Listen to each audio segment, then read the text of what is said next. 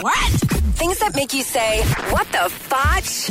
On Power 96.5. Florida police recently arrested this guy for exercising naked in his apartment community gym. A maintenance worker called the police after he spotted this guy on an exercise bike. He was charged with disorderly conduct and indecent exposure.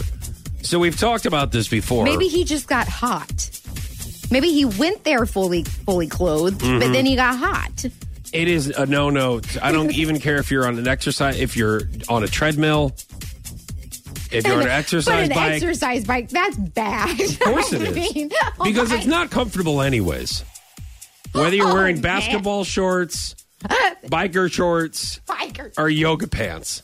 It's not comfortable on an exercise bike. Shorts. Okay? Not to mention when you're naked. I mean, we always worry about somebody who used the equipment before us and if they cleaned it.